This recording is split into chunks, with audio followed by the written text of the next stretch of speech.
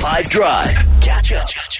Feel on 5. Okay, so I'd asked and wondered if anybody was able to paint the picture for us and what was going on down over in Centurion, where the first day of the test series between India and South Africa is taking place. We've got a cricket super fan on the line who I think is busy making her way out of the stadium upon announcement that the game's been rained out. But Catherine, are you there, and is that accurate?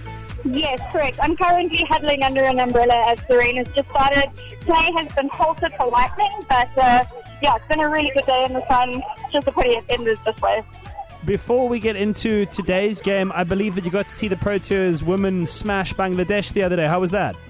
Yeah, so Saturday the 23rd, we were at Willamore Park in Benoni.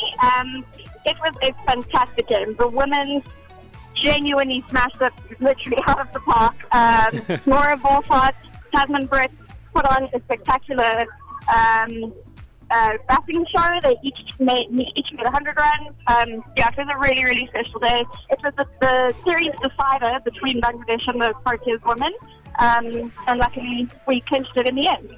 And I hear today also, because I didn't get a chance to see the game, and obviously for us as South Africans, it being on home soil, we are a very patriotic country and we desperately do want to see us be able to do some kind of damage to India. I hear Kagiso Rabada had a really, really good go.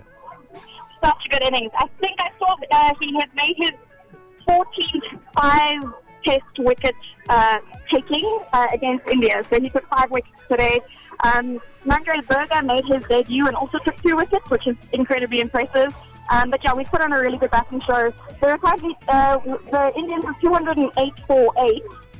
59 overs have passed, but it seems like play will be stopped probably for the rest of the day. But our bowlers have really, really put on a show today.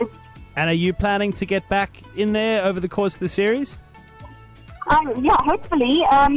Sadly, I have to work throughout December, but hopefully, sometime in the next few days we'll be able to make it back. Especially if the second innings ends up looking as good as today was.